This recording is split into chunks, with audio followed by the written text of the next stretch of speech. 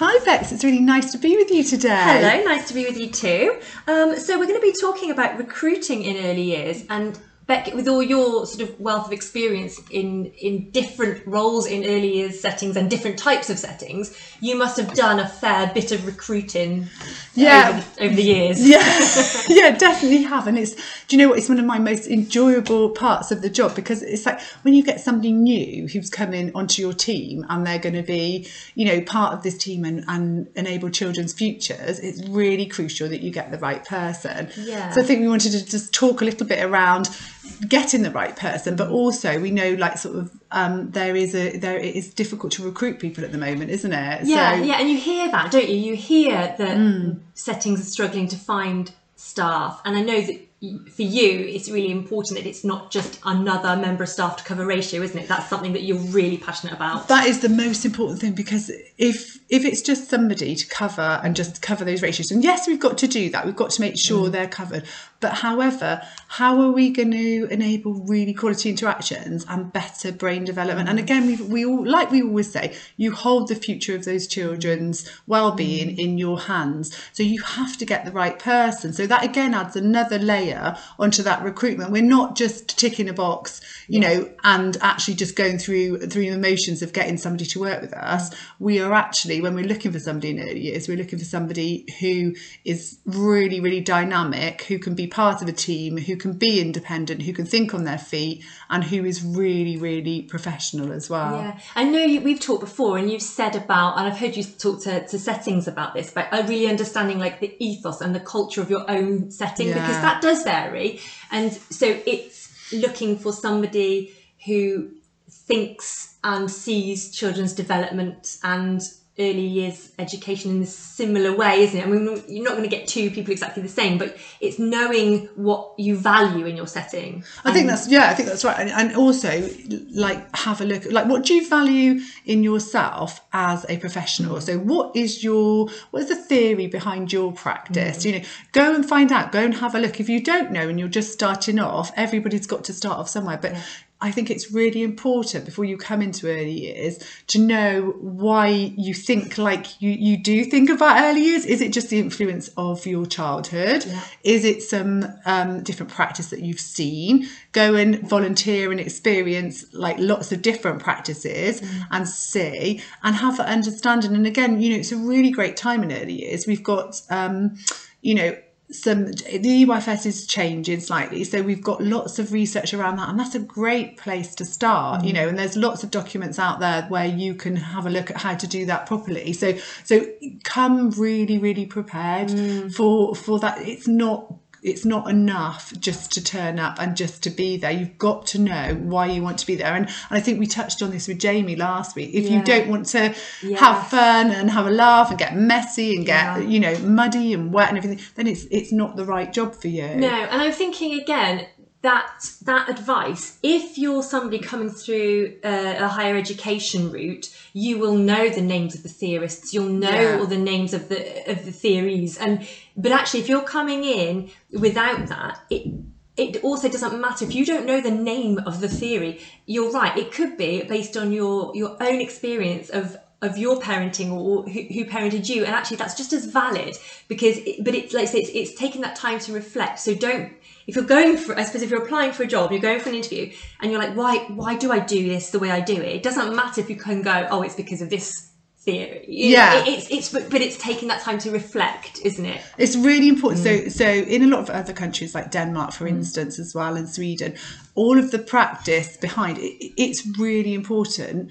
They don't practice without knowing why they practice. So it's really important for us as individuals to have that ability to know why we're going to do it. And it may be that, for me, I was always sent out in the rain to play and do those things. So for me, I could say that's the start of my route into education, actually, because that's the way I was educated. So if you look at that and then I go, okay, I'm going to have a look and see what research I can find out about that as well, and see why I do what I do. So and I think that's really key to bring that in, because like we've said before, we've all been children, and we've all been brought up. So whether we agree with how we've been brought up or not, it's what happened, and actually we can then go off and find our own research around that. Do you have any thoughts as to why it can be really? I mean, we've had a chat about this before, and we don't have all the answers. But do you have any thoughts as to why it can be difficult in recruiting in early years? I don't know if I've got the answers. I mean, the one that's glaring us in the face is the fact that the wages are not great. Yeah. So,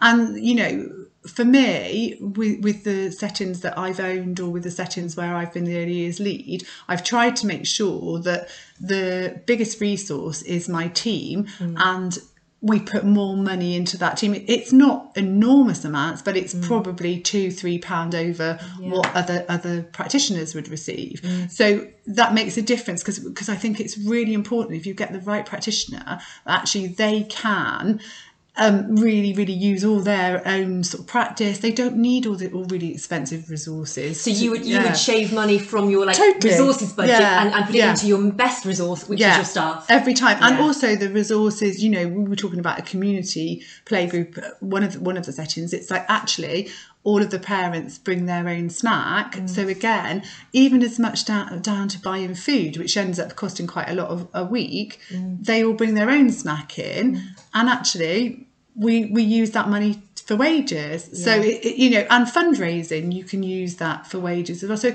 if you pay your team as best you can, really fairly, really justly, as best you can, then actually that team is probably going to stay with you as well. Because in early years, you know, practitioners will move for an extra 50p an hour or £1 an hour. And when you look at where you could change that budget, actually there's you know, a real good point for like just keeping that team together. And once you get a really strong team, building them up, doing CPD, going through your journey of training, but actually you build that team together, and the value is endless, isn't it? Yeah, absolutely. No, it's really interesting. So if you were giving advice to somebody who's looking to apply for a job in early years, you've already mentioned about know your reasons, know your own ethos as to what working with children and what you celebrate and what you believe in. So understand your motivations, I suppose, would be a top tip. What else would we be sort of saying to people going into early years? I would say it's one of the most varied like careers you can have, because there's so much that you can do in an early years career. And there's, you know, it's like for you, it's like specialising in early years in speech and language, isn't it? So there's loads that you can do. But I would be very aware that there's also lots that people do without getting paid for. And we've had this discussion before, and it's like, are we enabling that problem because we keep saying yes and rather than saying, and you know, because we're such open, kind-hearted people, we always say, yeah, I'll do that, I'll add it. You know, most of my friends who are in our profession are working at weekends or, you know, going out to sort of things. So if you are doing that and the money's not there to change it, then you need to have that time back, like we've said before. So don't become a volunteer. Remember, you are a professional, and we go to work, it's a career, we go to work to get paid because we need to feed our own families and have our own. So actually, because we're doing a vocational profession, make sure it is a vocational profession and you still get paid for what you do. So I think that's really crucial. It is. That's really important, and it's not an easy option, is it? I think, you know, we're not trying to put people off, because actually we both everything early years. You know, that's what we do, but it's not easy, and you do have to be on your A game. So you do, if you're entering into this profession, do it because for the love of children and creating those futures, because it's not an easy option. No, it's crucial. And also that one other point that we always say, you know, we are not babysitters, we're educators. So if you wanted to go into a babysitting route, there is probably a route that you could do that, and you could probably do that off your own back and do a different kind of business, which is like, you know, and it is there's a place for that. There is, and it is needed. But actually, we are educationalists, and we know why we practice, and we put so much into it, and so much, you know, holding that child's future in your hands. That really, really key to remember that you're an educationalist and don't volunteer all your time for nothing. I think it's really important that you work as a team and you are, you know, having a really engaging time, but you are a professional and it is a career. So. No, amazing. Yeah, we could talk all day. Yeah, we could. Oh, nice to speak to you, Beck. Thank you. And as always, if you want to head over to Thriving Language, www.thrivinglanguage.co.uk for all your training needs. Come on a podcast with us. We offer face-to-face training now. I'm very excited to be going back out. And also, obviously, you can just email us at rebecca@thrivinglanguage.co.uk if you want anything, and head to our shop for all our publications and our latest courses, which you can buy now. Take care. Bye-bye. Bye.